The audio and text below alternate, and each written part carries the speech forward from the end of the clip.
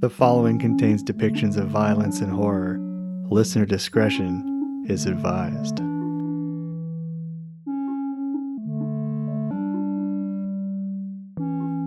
The Mover's Tale, a Finding Pattersby story.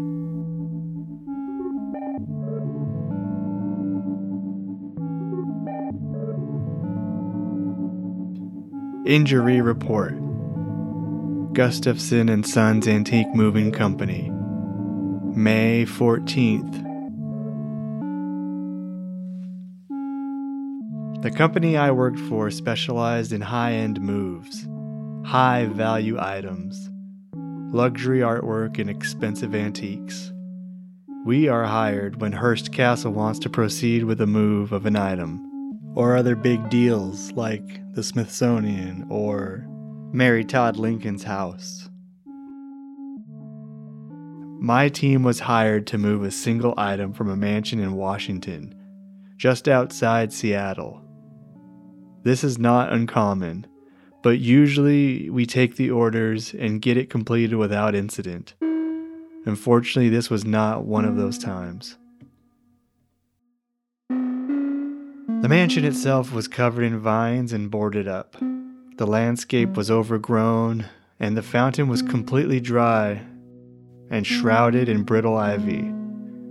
The stone figure at the center, a sort of Greek lady statuette, was cracked from years of weather. The indifferent Seattle climate had especially done a number on her face, so the cracks looked like tears streaming down her cheeks, or rather, lightning bolts shooting down from her downcast eyes. Again, I'm just a worker, so pardon my direct and subdued descriptions. It was a dark and soundless day. That morning there was a dense fog that choked the atmosphere like a forgotten memory. A mist like no other. A mist that seemed like breath belonging to the mansion itself. It didn't appear that anyone had lived there for some time, as the stone walls of the mansion were pockmarked with spots of moss and points where the creepers had attached themselves with the strength of barnacles. Lining the approach were the topiaries, equally abandoned if not uprooted altogether. Some we heard were going to the same place as today's delivery. Others were to remain as mere shells of their former beauty in yawning decrepitude. A withered, dried-up bush shaped like a swan sagged lifeless like a Gothic warning. Again, forgive my utilitarian language. I am but a manual laborer. The red brick pathway beneath our boots stood firm like tomato soup-colored chalk, as though soaked in a blood that emanated from some horrid source below. To dwell upon it too long was to be driven mad. At least that was my impression.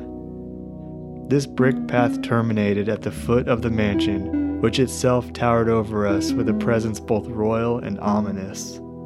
Shutters clung to every window, seemingly attached by mere ceremony. The hardware so old and neglected, surely some psychic power kept this place from collapsing, ready to drop the second it was forgotten. A spell that would be broken when the last who held the structure's former greatness in their mind was no more, and took with them from this mortal realm the soul of this cursed place. That was the only way to describe how these shutters hung on the windows. But the worst was the weather vane at the highest point of the mansion, and how it creaked. Like laughter from the devil himself, how its gnarled, angular form lingered directionless, as if waiting to land facing one of us, and with its aim signal demise. It filled me with a deep sadness and melancholy like no other as I resigned myself to the work ahead. Yep, this was a pretty scary house. The person we were to meet, the contact, was a professional assistant to some kind of book author. A lady book author, I think. Those books you buy in airports. Thriller books. I noticed on the steps was a box of her books laying there with names like Cold Rain or Tea and Cake, all autographed, and I think the books were there as an offering to us. One guy on our crew was a fan and said her name was Gatherbrook. I saw it, but I don't recall the first name. Tina. The assistant was very exacting, which is also not uncommon. A little guy in a tweed vest and suit with small spectacles throwing his boss's weight around. We informed him that we were the best, and he and his boss could expect the best. The item we were to move was an extremely heavy stone, technically the cornerstone of this place. It's not uncommon, this type of request. Homeowners will want to take a memento from their old home with them or incorporate it into the structure they're moving to next as a way to extend its legacy. Our job is to get it there safe and sound. When we arrived, the cornerstone had already been removed and replaced for structural soundness by a separate crew of construction workers. The original cornerstone was there, waiting for us to retrieve and deliver it to a place down several states on the west coast, a small beach town in California. Portola, I believe it was named. The removal crew had been directed to place the stone in a wooden crate and leave it near the spot of removal. The top of the stone was to be covered with moving blankets upon our arrival, and we were given specific instructions to avoid looking at the stone directly for an extended period. We were to mainly keep it shielded from our eyes. The lid of the wooden crate had been left off for us to confirm the contents inside, but that was the only reason we were to look at it before sealing it inside the wood crate with the lid. These orders were followed. Mostly. That is, until the incident. We had successfully loaded the crate onto a pulled trailer attached to a small motorized cart to pull the stone around the back of the mansion to the driveway turnabout, where we would then load it up into the truck. Once I believed the crate was secured in the cart, I lingered behind a bit. I told myself it was because I was going to clean up anything left behind, but in the pit of my stomach I knew it was for another reason. It was as though this mansion demanded it of me, as though a voice reverberated from those walls in such slow occurrence that I was only hearing part of a longer command. I do not know what the command was in particular, just that I should stay. And that's when I saw her from far off. The lady in the trees at the edge of the forest, observing me, watching me. I could swear it was the lady from those books in the box. Gatherbrook. She had the same baggy leather jacket, same jaunty pose, same black jeans, same red framed eyeglasses, eyebrow cocked just so.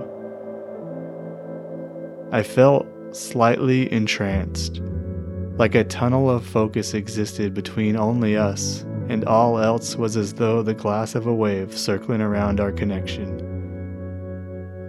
Then she held up her fingers and did a simple snap, and when she snapped, there was a scream.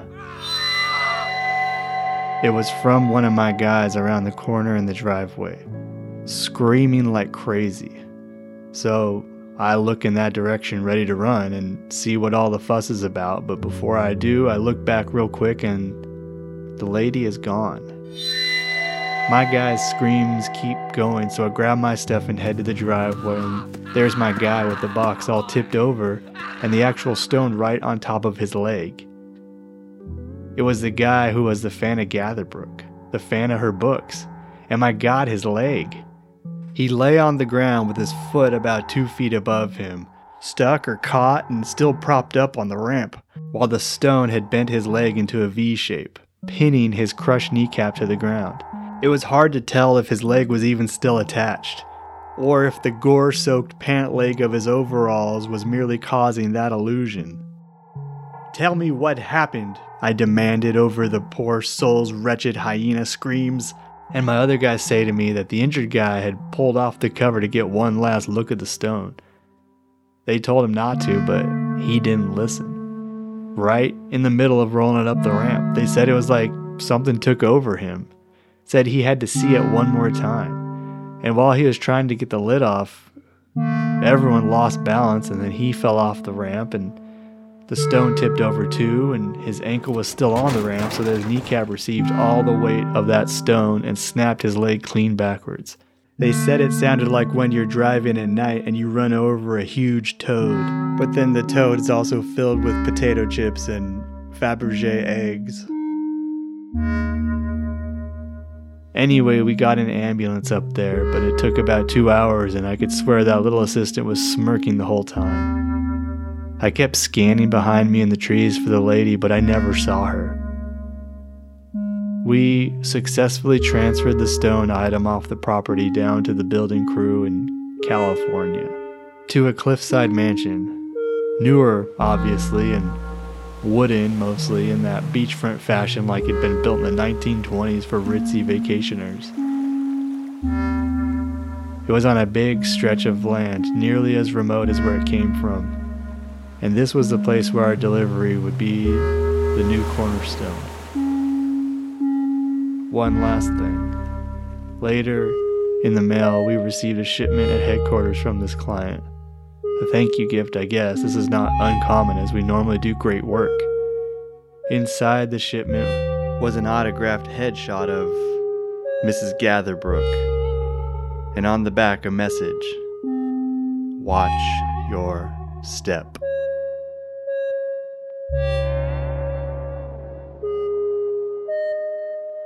Marcus Gustafson, head mover.